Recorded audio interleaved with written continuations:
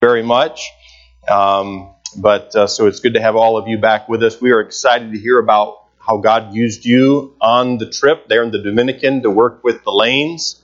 Mellon and Wes Lane have been missionaries a long time down in that region of the world, Haiti and now the Dominican Republic. And so we're looking forward to that report. That'll probably happen next Sunday night. We're looking forward to showing some pictures and some testimonies from some of the folks. I heard one of their last evenings there, some of them ate goat. So there's that. Maybe we'll hear more about that. And there's a lot of exciting things. I can't share them all, but they were able to be a great help to the Lanes, and we are excited to hear about that. So this morning, I knew it was supposed to snow on and off for a couple of days. And this morning, though, I'm just in the spring mindset. And my truck has a remote start. And so in the winter, I'll normally heat it up a little bit before I go out there. Well, today I didn't do that because I was in the spring mindset. And so I opened the door to go outside, and I thought, wow, I didn't wear a coat, So no coat. The truck wasn't running. I got into the truck, started it up, and it started slow like it does when it's cold, and then it started. And I put it in reverse, and the truck didn't move. And the front tires, I had parked it yesterday in a spot in our driveway where there's some water from the melting and rain and stuff. And it had frozen overnight, so the front of the truck was frozen in the mud and water, now ice. So, I had to give a little gas. It came out okay, but spring, it's here in Michigan, full force. And thank you for braving the parking lot to get into the building. Hopefully we have nobody falling. Mr. Neuker, I'm thinking of you. He had a spill this winter, so watch your step as you go back out this afternoon. I'm looking forward to tonight as well. We'll continue in our series. We just started it last Sunday night about rewards, heavenly rewards, and how God is paying close attention to the sacrifices and the service and the obedience of His people during our lives in this lifetime. There are rewards eternal in nature, beyond really our comprehension. We're going to be getting into some of those things tonight. Last week we laid the foundation for it. Tonight we'll continue on in our series, so join us for that as well.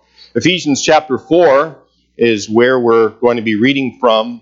I wanted to ask the question this morning, what is the purpose for Trinity Baptist Church? What is the point?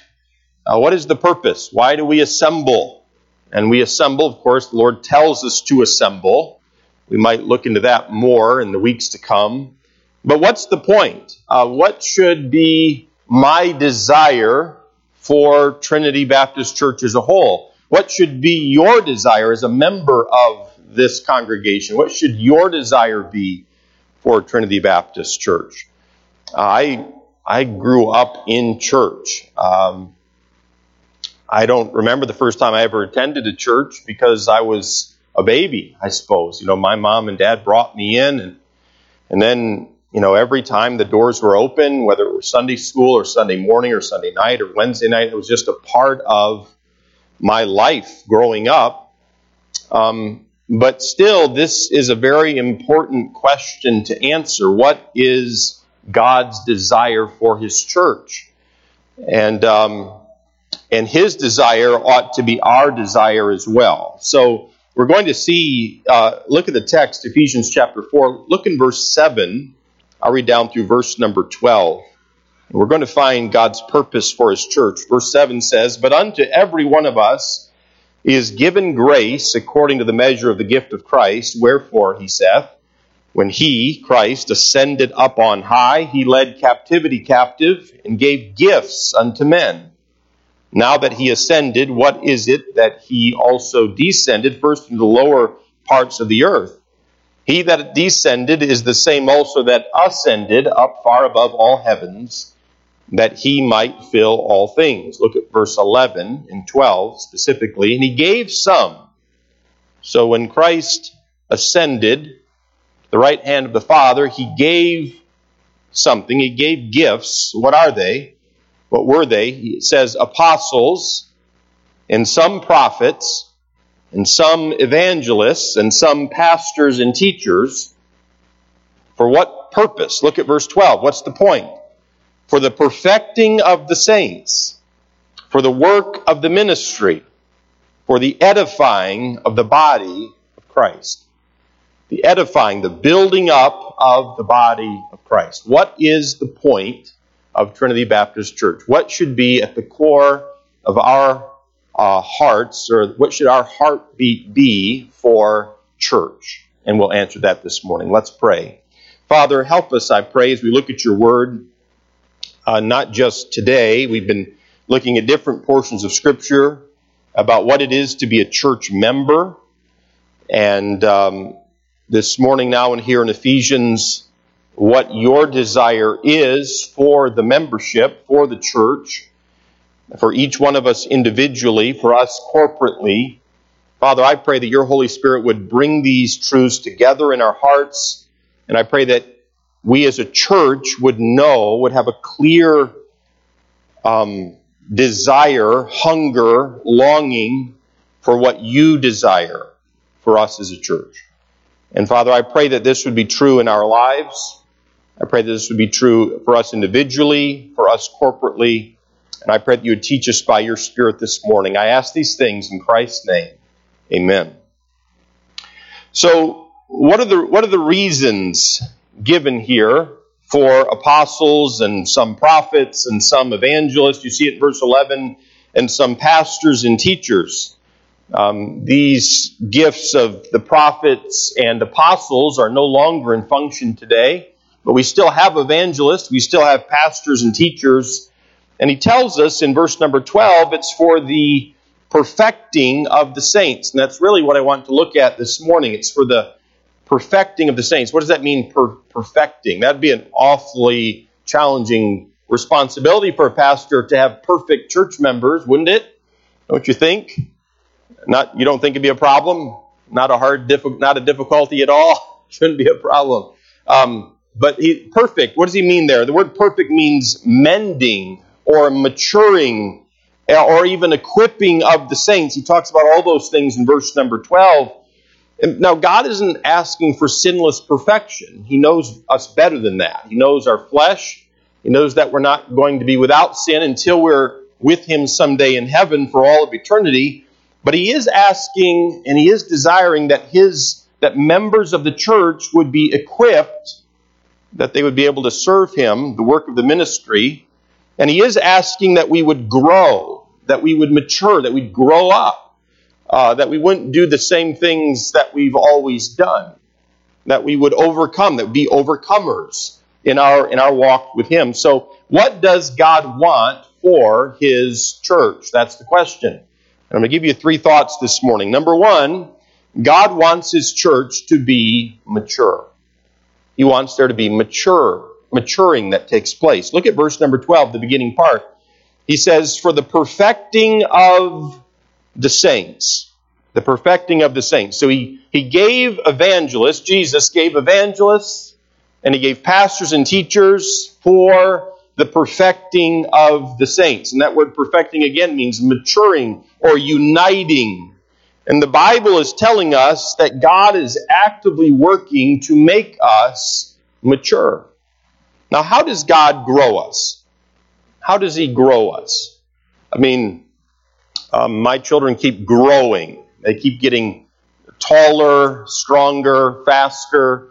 Won't be long when there's not so much mud in the yard where one of them is going to say, Dad, I'll race you to the whatever. I mean, Tori did this not long ago in a parking lot, and I waited until she was looking the other way. Then I took off running as fast as I could for the truck and nearly ran into the back of my own truck, but I won. Okay. But they keep getting older and stronger and faster and smarter and all those sorts of things. They drink a lot of milk, okay, and other things. They eat a lot of other things. But how does God grow us as his children? And the Bible gives us several different ways. One way that God brings us to maturity is through his Spirit. Through his Spirit. In Galatians 3 and verse 2, the Bible says, this only would I learn of you, received ye the Spirit by the works of the law or by the hearing of faith? Are ye so foolish, having begun in the Spirit, are ye now made perfect by the flesh? And the answer is no, we're not made perfect by our flesh. It's the Holy Spirit of God that keeps working in us every day. Aren't you thankful for the Holy Spirit? Aren't you? And He works in our spouse. He works in our children who are saved. He works in each other. The Holy Spirit lives inside of each one of us who are saved. I am so thankful for Him. He never leaves us. He never forsakes us. We do grieve Him sometimes. We hurt Him, but He is not scared away. He continues to faithfully love us and lead us and guide us. And we're made perfect. We're sanctified by the Spirit. Another way the Bible teaches us that God grows us and matures us is through trials. Through trials. And we've studied this out in years past, but in James chapter 1 and verse 2, the Bible says, "My brethren, count it all joy when ye fall into diverse temptations," or diverse trials, "knowing this, that the trying of your faith worketh patience. But let patience have her perfect work, that ye may be perfect," that's mature, "and entire, wanting nothing." In 1 Peter 5 and verse 10, the Bible says the same thing in different words. It says, "But the God of all grace, who hath called us unto His eternal glory by Christ Jesus, after that ye have suffered a while, make you perfect." Same word, establish. He goes on, strengthen, settle you. And so God is actively working in our lives to grow us up, to mature us. Sometimes I will intentionally give my children tasks that are difficult because I want them to be stretched. I want them to have to stop and think. I don't give them the same tasks. Now, some of them are the same, but as they get older, I give them new responsibilities. Ian's going to be 15 here in April. So, driver's education is coming to the Ferguson home. This is a whole new world, and have I prepared him for that? So we as parents sometimes have a tendency, it is our role as parents to protect our children, but we also are training them up to be adults, to be functioning adults in society, to be a help to society, to be servants of the Lord for those who are saved. And God, our Father, He uses trials in our lives to grow us and to mature us. Another way the Bible tells us that God grows us is through His Word. And by the way, there are times in our lives where we can grow and mature by taking God at His Word. And we don't have to learn the hard way. But then there are other times where God, knowing us, each one of us intimately, He knows, okay, I've taught them the truth. They know the truth intellectually. They have a knowledge of the truth, but they need to experience this. And one of the things that grows us is experiencing God's mercy in our lives. And so even in personal failure, but we have His Word. 1 Peter 2 and verse 2 says, "As newborn babes, desire the sincere milk of the Word, that ye may grow thereby." In 2 Timothy chapter 3 and verse 16, the Bible says, "All Scripture is given by inspiration of God and is profitable for doctrine, for reproof, for correction, for instruction in righteousness, that the man of God may be perfect," there's that word again, mature, "truly furnished unto all good works." We were talking about good works, serving the Lord on Sunday nights. The Word of God, it grows us, it equips us to serve the Lord. So God wants His church to be mature, and He's bringing us to maturity through His Spirit and through trials and through His Word. And one of the ways that God brings us to maturity is through godly leadership. According to Ephesians chapter 4, verses 11 and 12, God has given pastors and He's given teachers. I love our Sunday school teachers. They study the Word of God. They teach the Word of God.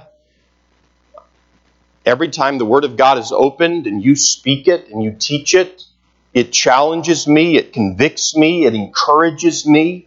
Every time. And I would imagine if I sat in on a some of the junior age Sunday school. I imagine if I went out to junior church right now and sat in junior church with those young people and heard Pastor Phelps teach the Word of God to children, my heart would be encouraged and convicted by the Word of God as an adult. So it is the Word of God, but I love when the Word of God is taught and preached. And so he's telling us in the flow of this passage, he's saying that Christ in verse 11 gave apostles and prophets and some evangelists and some pastors and teachers. Why? For the perfecting, for the maturing of the saints. And the Holy Spirit is maturing and He's working. Our Heavenly Father is bringing tests and trials. He is into our lives to mature us. And the primary area pastors are involved in bringing maturity and mending into the life of church members is through the preaching and teaching of the Word of God. Look all the way back to verse 11. Who is the one who gave these gifts to the church? Who gave apostles and prophets and pastors and evangelists and teachers? Who gave these gifts to the church? The Lord Jesus Christ did. God gave them to the church. And our Heavenly Father, He's working in our lives this way. He's given us these gifts. And why did He give these gifts? Well, He gave all of these gifts to the church to make the church mature. And Christ has given pastors to the church as gifts for the purpose of maturing and equipping the saints. So my God-given responsibility, and sometimes I'm asked, Pastor, what do you want to see? What do you want to accomplish? What do you want to see accomplished in Trinity Baptist Church? And I've been asked that over the years from time to time. Well, what is it that I long for?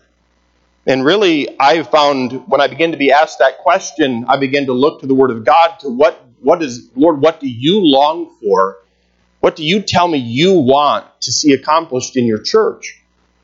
I mean, what is my vision for the church? What is your vision for Trinity Baptist Church? What is that you want to see accomplished? And ultimately, what you want to see accomplished and what I want to see accomplished ought to coincide and ought to be in submission and subjection to what our Heavenly Father wants accomplished in His church. And what the Lord Jesus Christ, the head of the church, wants accomplished in His church. And so God has really given me and the pastors of Trinity Baptist Church the responsibility of mending and bringing to maturity and completeness and full-grown individuals in Christ and His Word. So my goal is to see God's people grow and mature in their walk with the Lord. That's my goal. Making disciples would be another way to put it. To make disciples. Not only to see people saved, but then to see them grow in their love for the Lord and their knowledge of who God is. And the more that we understand how much God loves us and the way that He loves us, that each one of your love for Him would grow each day more and more. And as you go through the trials that God brings into your lives, and as the Holy Spirit who lives inside of you is working and teaching in you in your life, and as the Word of God is taught to you, that God would bring you to maturity. And as we're looking at in our Sunday evening series, that someday each one of you who are saved, when you stand before the Lord Jesus Christ at the judgment seat of Christ, that you would hear, "Well done, thou good and faithful servant." That is my desire. That is my desire. I don't find in the Word of God that the success of a pastor is determined by how big the church he pastors is. I believe there are pastors who have pastored churches of 500 people, but who have not been successful pastors. I believe there are pastors who have pastored churches of 80 people and who are very successful pastors. But likewise, pastoring a church of 50 people does not make a pastor a success either. And a pastor who pastors a church of 500 or 1,000 people, just because he has a larger number of people doesn't mean he's going to be a failure either. Okay. So what is it that makes a pastor a success? I don't find in Scripture that I'm supposed to try to pastor a church that's the biggest church in that town or in that county. That isn't what the Bible leads me to do. I remember reading years ago a book about Charles Spurgeon, who pastored over in the United Kingdom many years ago. And a young pastor came to Charles Spurgeon and he said, "I have a complaint." He said, "My congregation is too small." That pastor told Charles Spurgeon. And Dr. Spurgeon responded, he said, "Well, perhaps they are as large as you'd like to give an account for on the day of judgment." End quote. So my responsibility as a pastor, as a minister of the gospel, as a teacher of the Word of God, is not to just put on a good program. That isn't the goal. Although I like things run well, and they ought to be run decently and in order. The responsibility that I have to you is not to provide the greatest social programs, or my responsibility to you is not to make sure that you're entertained. That isn't my responsibility as a pastor, to make sure you're entertained. The task that I have is simply stated at the beginning of verse number 12, perfect the saints for the work of the ministry, for the edifying of the body of Christ. In other words, equip the saints to serve the Lord. That is my responsibility as your pastor. Equip the saints to serve the Lord. I mentioned it on Wednesday night in our Bible study, but there's a dear lady whose husband is suffering. He's in hospice at home, and he is suffering, and recently had a surgery, had to be taken in, and then he was brought home again, where she is the primary caregiver for that man. And she is doing it alone for the most part. This week she came into the office, and she brought some monies that she wanted to give to help the Berge family. Nathaniel Berge, who has cancer and stage 4. He's a 17-year-old young man. And her heart was for him. And my heart rejoiced at that. My heart was overwhelmed by that. And here she is suffering. Here she is unable to assemble with the congregation of believers. Here she is having gone through this for month after month after month after month, not wanting her husband to depart, not wanting to be separated from her husband. And yet at the same time, going through it has to be agonizing. And yet here she is in the midst of her own trial, in the midst of her own suffering. She is loving a brother and sister in Christ, a family, a part of the family of God, the Berge family, and she's concerned for them. And this dear lady at times has written me notes of encouragement while she herself is suffering. And my heart rejoices when I watch you, as members of the body of Christ, serve one another and love one another. And love one another. What are we talking about when we say one another? We're talking about people who once were lost, but who have been found, who have been saved by the Lord Jesus Christ by His grace. We still have wicked, godless flesh. We still stumble and fall. And yet I watch each of you individually love one another and encourage one another and be faithful and be examples to one another and forgive one another. Those who were lost, who now are saved, who are being tempted to forsake and walk away. And my heart rejoices. And you see, this, pastors, is our responsibility to equip the saints for the work of the ministry. This is our role. It rejoices my heart when I see it done. So equip the saints. Look over to Colossians, would you? It's not far away. Take a right in your Bibles. Colossians chapter 1, verse 28. Colossians 1 and verse 28, the Apostle Paul speaks of this to the church at Colossae. Colossians 1 and verse 28. I can remember years ago making a hospital visit to an individual. And this has happened many times, actually, but one time stands out in my mind. This man was not expected to recover, and when I called on him and I began to talk to him, he began to ask me about members of the church and how they were doing. How's this family doing?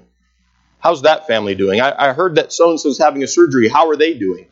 I mean, this man was the one who was going through the heartache and grief. And yet, in his own heartache and grief and suffering, personal suffering, he's thinking of others. I mean, it really is remarkable Look at Colossians 1 and verse 28. It says, whom we preach, warning every man and teaching every man in all wisdom, that we may present every man perfect in Christ. There's that word perfect, mature. So Paul's saying, the Spirit of God is saying through the Apostle Paul, we're preaching, we're warning, we're teaching, we're giving out wisdom, we're teaching the Word of God, that we may present every man perfect in Christ Jesus. Look over to chapter 4 in Colossians in verse 12. If you're still in Colossians, look at chapter 4 and verse 12.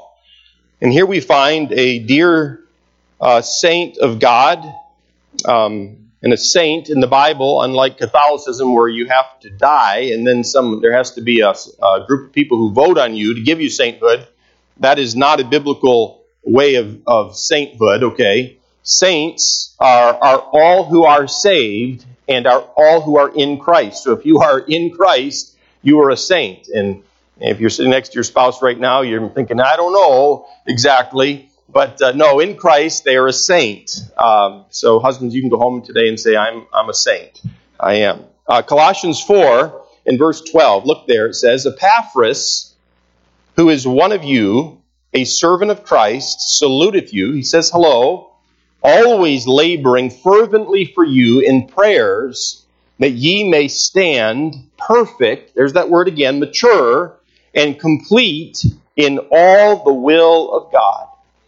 So this is a wonderful verse, by the way, for maybe to go back and look at and ponder and put yourself in Epaphras' position. And you can think of the other saints within the body of Christ, other people who have been saved, but you know who struggle, you know who the flesh is pulling at, who maybe are facing temptation or who have fallen, or going through trials, or maybe everything's going really well in their lives and they're not quite in tune, maybe with the Lord the way they ought to be. And Epaphras here, what is he doing there in verse number 12? He's laboring, always he's laboring fervently for these believers in prayers. So that why? So that they can grow up and mature in Christ. That is what he's laboring for in prayer. He's desiring this. And I bring this to your attention because this idea of God wanting His church to be mature, it ought to be our desires as pastors for the church to grow, to mature. But it ought not just be our desire for Trinity Baptist Church. It's not just our responsibility. I see in Epaphras, this man, a co-laborer of the Apostle Paul, he also is laboring fervently in prayer that the church would grow in maturity.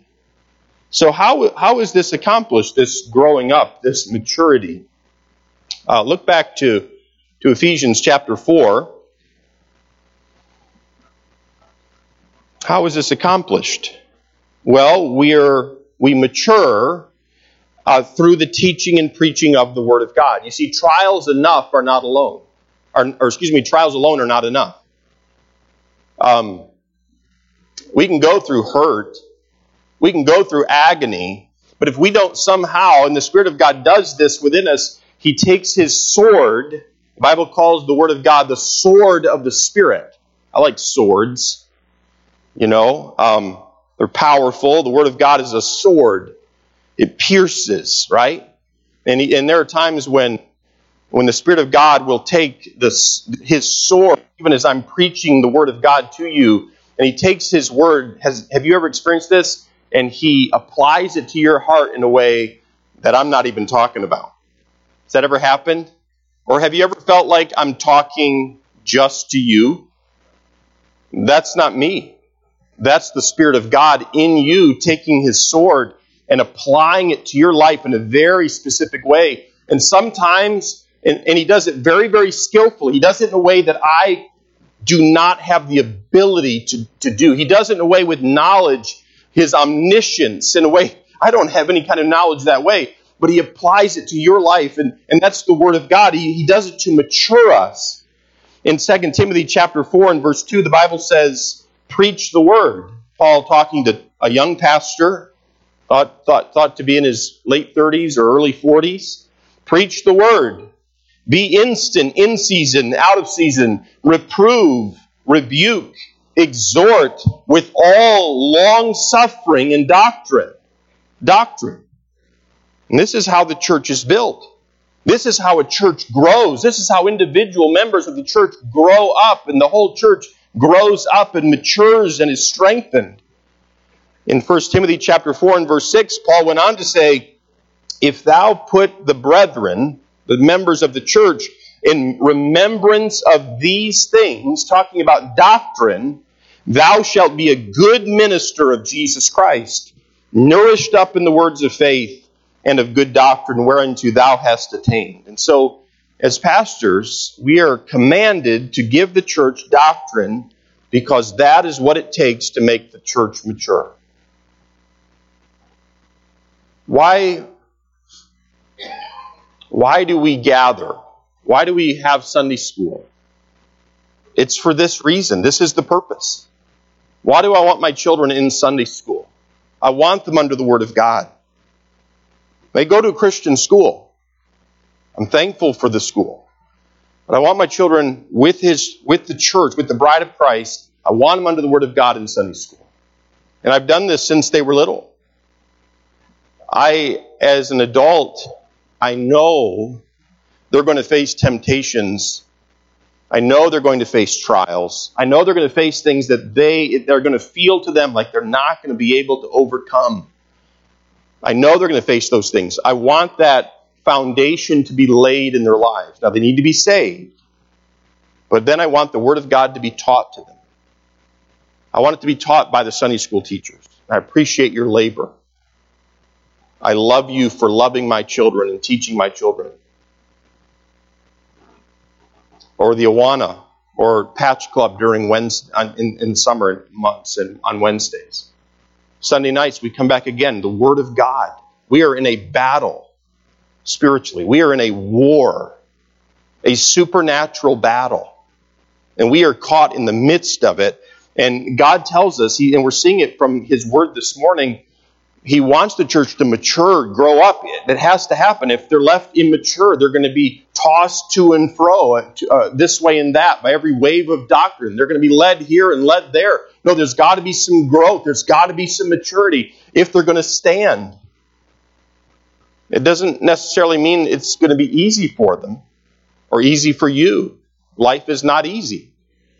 But there's a need to grow in doctrine. Right doctrine is the way that we grow. And I'm commanded to give the church doctrine because that's what's going to make the church mature. In 2 Timothy chapter 2 and verse 2 it says, and the things that thou hast heard of me among many witnesses, the same commit thou to faithful men who shall be able to teach others also. That's discipleship. And there's this constant this consistent reproducing of mature believers. And in order to do this, it requires that a pastor study, and Paul said this to Timothy, study to show thyself approved unto God. A workman that needeth not to be ashamed, rightly dividing the word of truth. Jake, last week I dusted off the chainsaws. It's been a while. Yours get a lot more use than mine do, but I went out with Lee Swick and my dad, and we cut down a few trees over at the Yorch's house. And Mr. Swick, I won't ask you if you were sore, but I was sore afterward. The exercise, the use of the chainsaw hasn't happened in a while, and I was sore for days. My dad would call me every day for the couple days afterwards, and his first question was, "How do you feel?" And I could just see him and his smile on the other end of the phone. I think he was just trying to expose that about me. But there needs to be an exercising in the Word of God. And we need to be in good shape. We need to be hearing the Word of God and the whole counsel of God.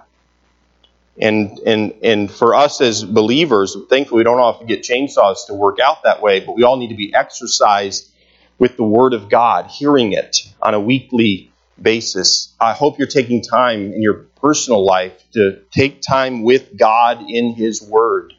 Read the Word of God. I hear about men who are not necessarily pastors, men who A man who owned a dairy farm out in eastern Pennsylvania along the Delaware River. I've heard about men who work in other areas of employment, and their Bibles are worn, the pages are worn because they take time to read it. They read it daily. They read it like they need it. It's like it's part of their daily, just like they eat physical food for their physical nourishment. They go to the Word of God. I'm talking about men. Men who recognize that this book is more valuable than gold. And that this book has greater wisdom than any investment tool that maybe we purchase to get information from, or maybe any particular news outlet where we can stay up to date with the news of the world so we know what's going on, so we can be abreast and aware and make good decisions. And no, men who go to the Word of God, who grow in the Word of God. Look over, if you would, to 1 Timothy chapter 4, would you? 1 Timothy chapter 4.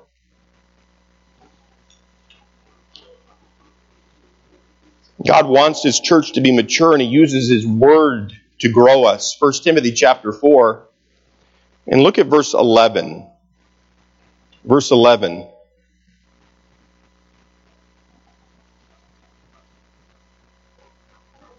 I'll read down through verse number 16.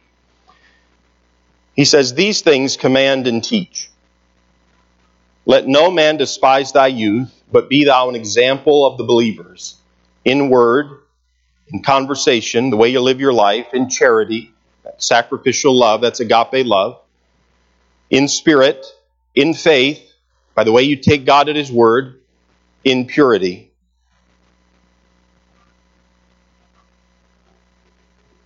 He says, "Till I come, give attendance to reading, to exhortation, to doctrine. Neglect not the gift that is in thee, which was given thee by prophecy with the laying on of the hands of the presbytery.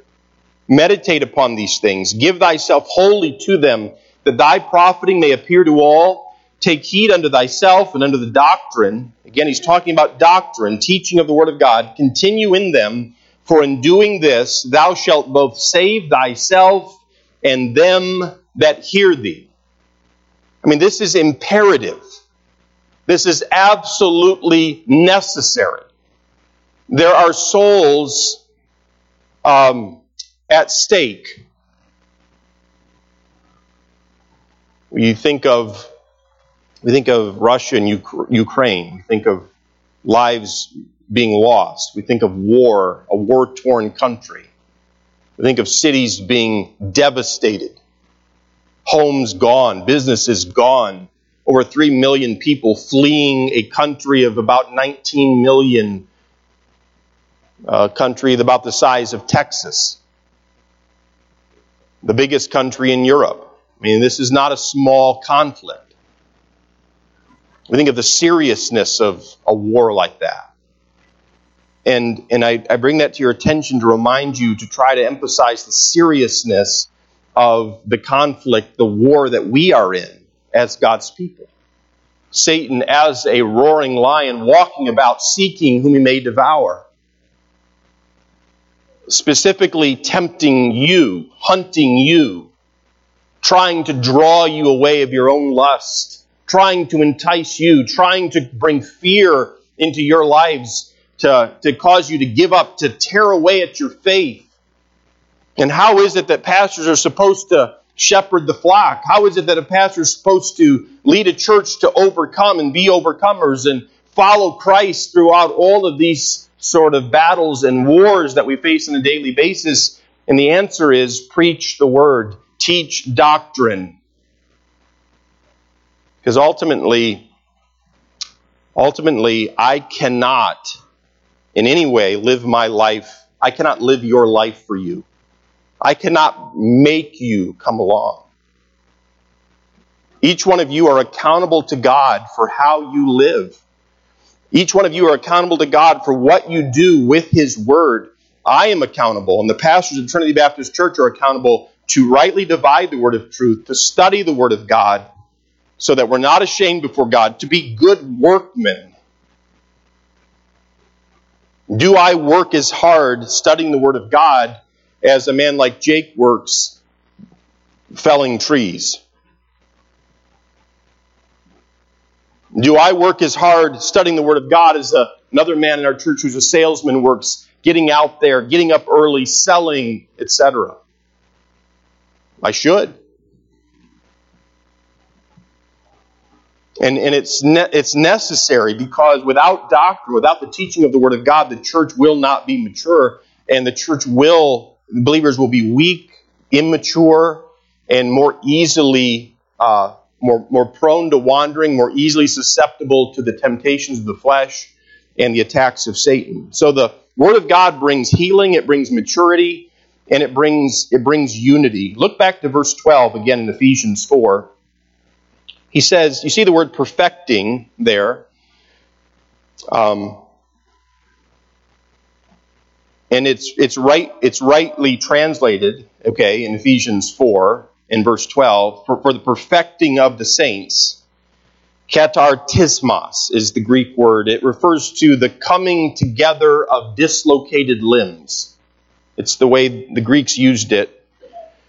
Paul used the word back in 1 Corinthians chapter 1 and verse 10 when he said, "Now I beseech you, brethren, by the name of our Lord Jesus Christ, that ye all speak the same thing."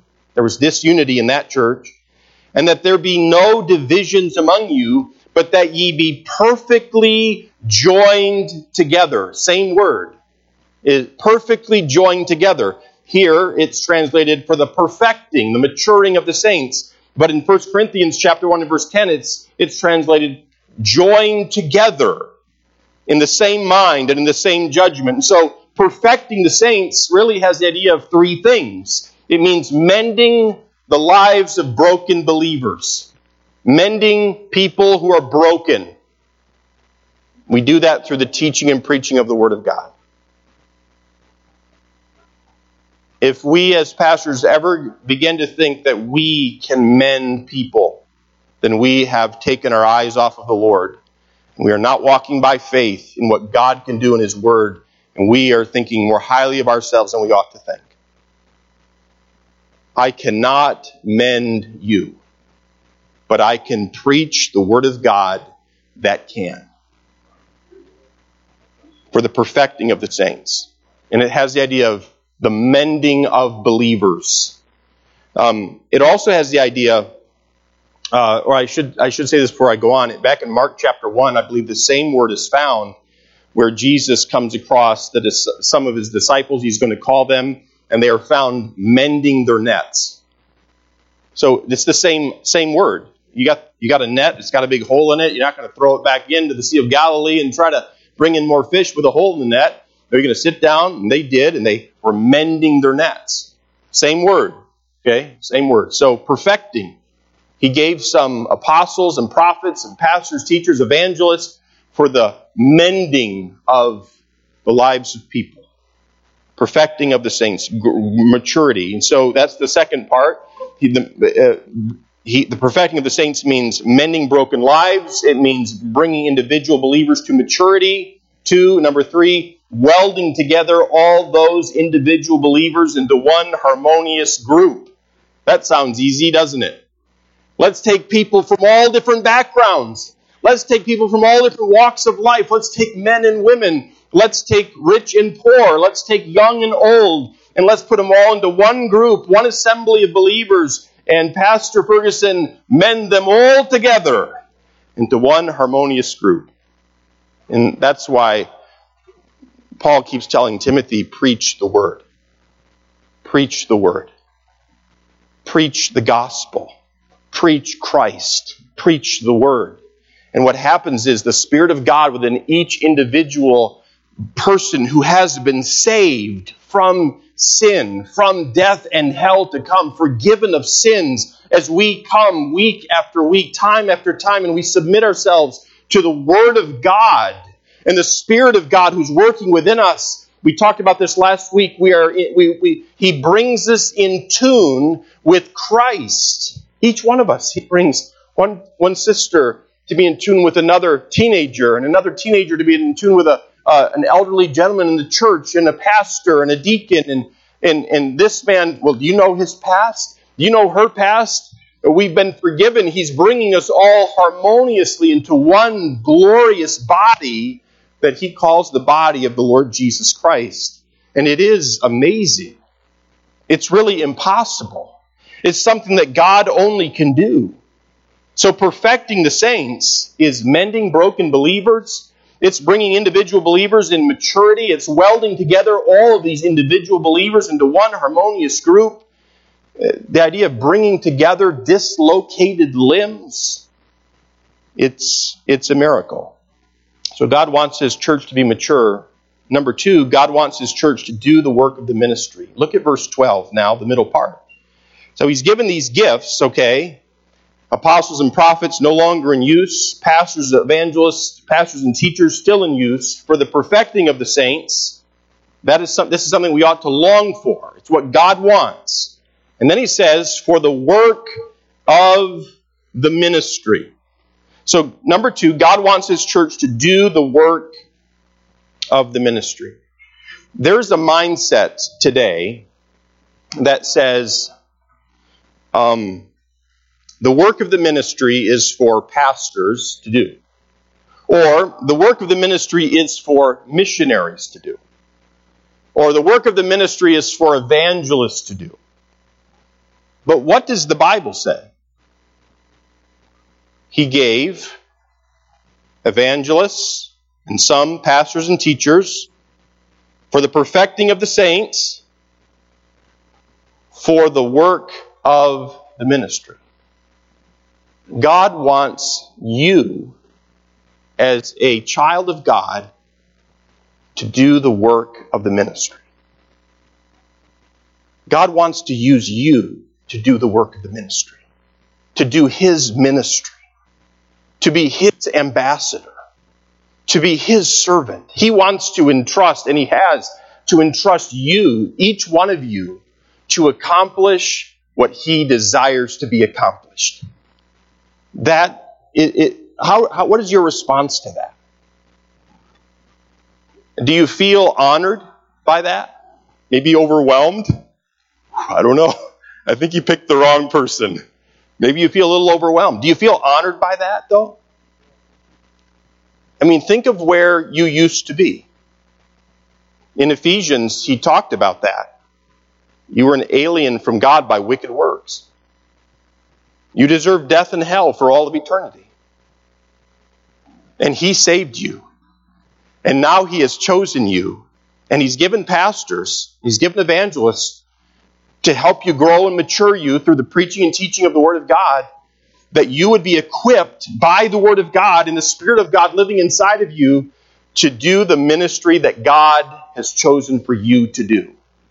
And so a question for us this morning could be this: well, what does He want me to do? And am I doing it? Do I know what He wants me to do? And am I doing what He wants me to do? Now, look at the word ministry there. What is the work of the ministry?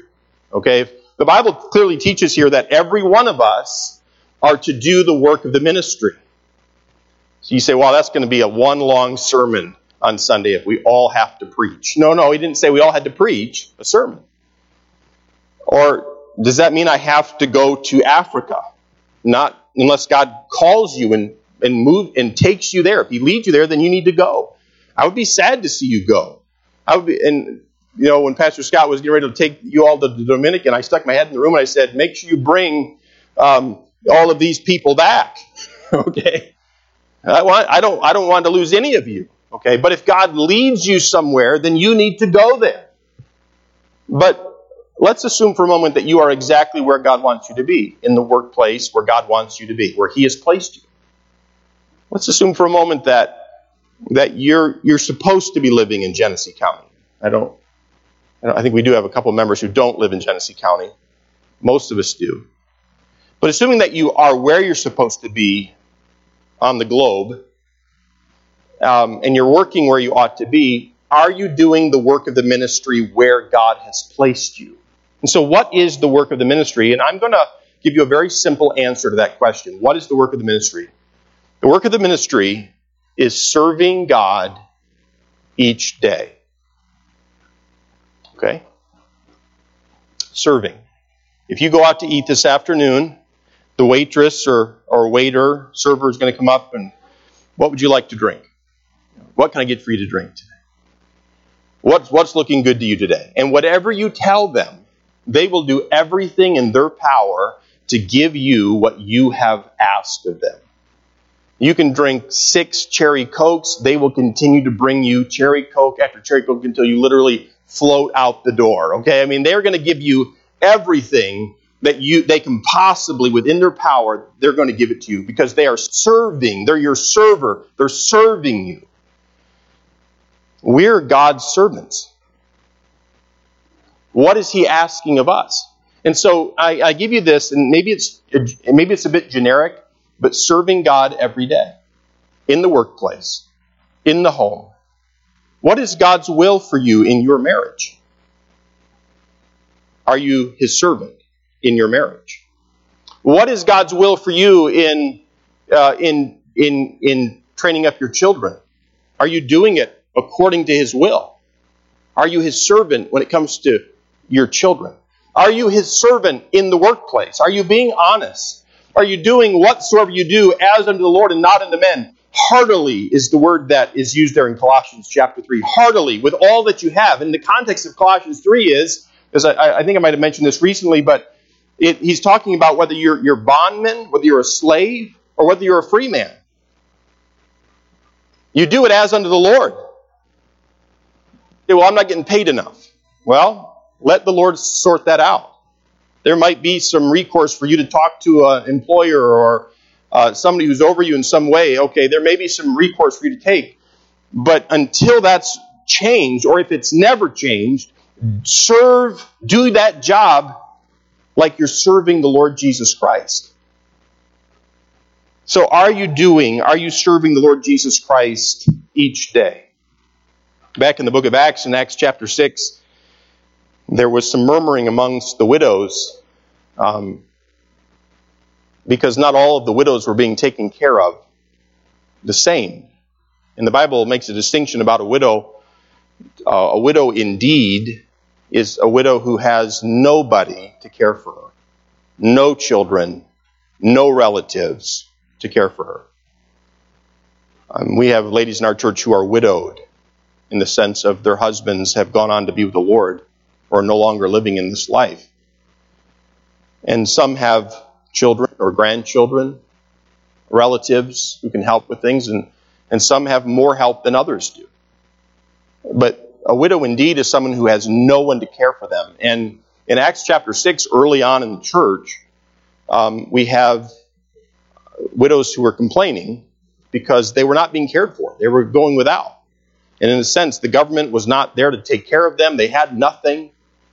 And there's some complaining. And so the apostles go to the church and they say it's not reasonable for us to leave the study of the Word of God, the preaching of the Word of God, and prayer to serve tables. So they say, call out from among the church 7 men who are godly, who have great wisdom. Call out from you 7 men in the church who are godly, who are honest, who have character and integrity. And we call those men deacons. And they do, and there's a list of men, and the church recognized, they could tell who these men were, and they called them out, and these men served the Lord. And the Bible actually says that in Acts chapter 6, that the Word of God was blessed, and that people ended up trusting Christ as their personal Savior when these men were serving the Lord, taking care of widows. The apostles were preaching and teaching the Word, giving themselves to prayer, and God blessed the church, and people actually were saved and added to the church. Actually says some were priests that were saved. But it came about when members of the church were serving the Lord. We looked at Romans chapter 12 and 1 Corinthians 12 about those gifts that God has given. Are you using the gift that God has given to you? Are you using it to serve the body? To serve people who have been saved? Who could be discouraged? but they need to be loved. They need to be served. They need to be told the truth. They need you to be faithful. They need to be encouraged. In 1 Peter chapter 4 and verse 10, the Bible says, "As every man hath received the gift, even so minister the same one to another as good stewards of the manifold grace of God." It's possible for us to be a poor steward of the gift that God has given to us. And I believe that every Christian should be serving the body of Christ every week. Jesus did not give you a gift. He did not give me a gift so we could hoard that gift. He wants us to serve. And when saints are equipped, they will do the work of the ministry. A man by the name of MacDonald wrote this. He wrote, quote, the distinction between clergy," that's not a biblical term, by the way. It's a good Catholic term. "The distinction between clergy and laity is unscriptural and perhaps the greatest single hindrance to the spread of the gospel." I believe he's accurate. And what is the problem with the distinction between clergy and laity? And I'm giving you a hint. It's my arm. The Bible doesn't make a distinction. It is a high calling to be called to pastor. It is. But he calls you as individuals the priesthood of the believers. You're priests. You have access into the Holy of Holies to speak to your Father, to commune with Him. Laity is not a biblical term. And so this distinction that we make, that I say we, and I don't know who I'm talking about when I say we, this distinction that is made between clergy and laity, it presents this situation where, you know what, I'll let them do the work of the ministry. And what we're seeing in Ephesians chapter 4 is, no, God's given me a pastor. He's given us evangelists. He teaches us His Word. He's growing and He's maturing us. He wants me to grow and to be mended. He wants me to grow in maturity. He wants me to do the work of the ministry. He wants me to serve Him each day as a dad. He wants me to serve Him, to do His will in my family. He wants me as a husband to do His will in my marriage and lead my wife to do His will in our family. He wants me to love Him and not love this world. But I know that there's something in me that's wanting to love this world, to know, but I'm going to respond to the Word of God and right doctrine and the Holy Spirit within me. And our response ought to be, I'm going to serve the Lord. He wants His church to be mature. He wants His church to do the work of the ministry. And He wants His church to be built up. Look at the end of verse 12 and we'll be done. He says, for the edifying of the body of Christ. And the word edifying means to build up the body. For the body of Christ, the church, to be built up. He wants us to build one another up, to strengthen one another. See, that common misconception that the work of the ministry is for pastors alone, it is not accurate. It is not biblical. My role may be different in some ways than your role, but you have been gifted by the Lord. You have been added to this assembly of believers. This church will not function the way it ought to function without you fulfilling your ministry within your role within the church. You are absolutely necessary. The genius of the New Testament is that every saint is set apart by God to serve God. Every believer is a servant. In that sense, every believer is a minister, bought by the blood of Christ, bound by the love of God. And every Christian is a full-time servant. And I say that, Christian, a Christ follower, a little Christ is a full-time servant. We don't all always follow and serve the Lord. Sometimes we serve ourselves and we disobey the Spirit of God within us. But when you are serving and saying yes to the Spirit of Christ, you are a full-time servant of God. And there are some of you in this room, you're retired. You no longer, you retired from a position of employment. Or maybe we have a couple of men in this church in the service this morning who used to pastor, and they're at a point in their lives where they would say, I can no longer carry that weight. I can no longer pastor the way I used to pastor. And it's still in their hearts and eyes to do it.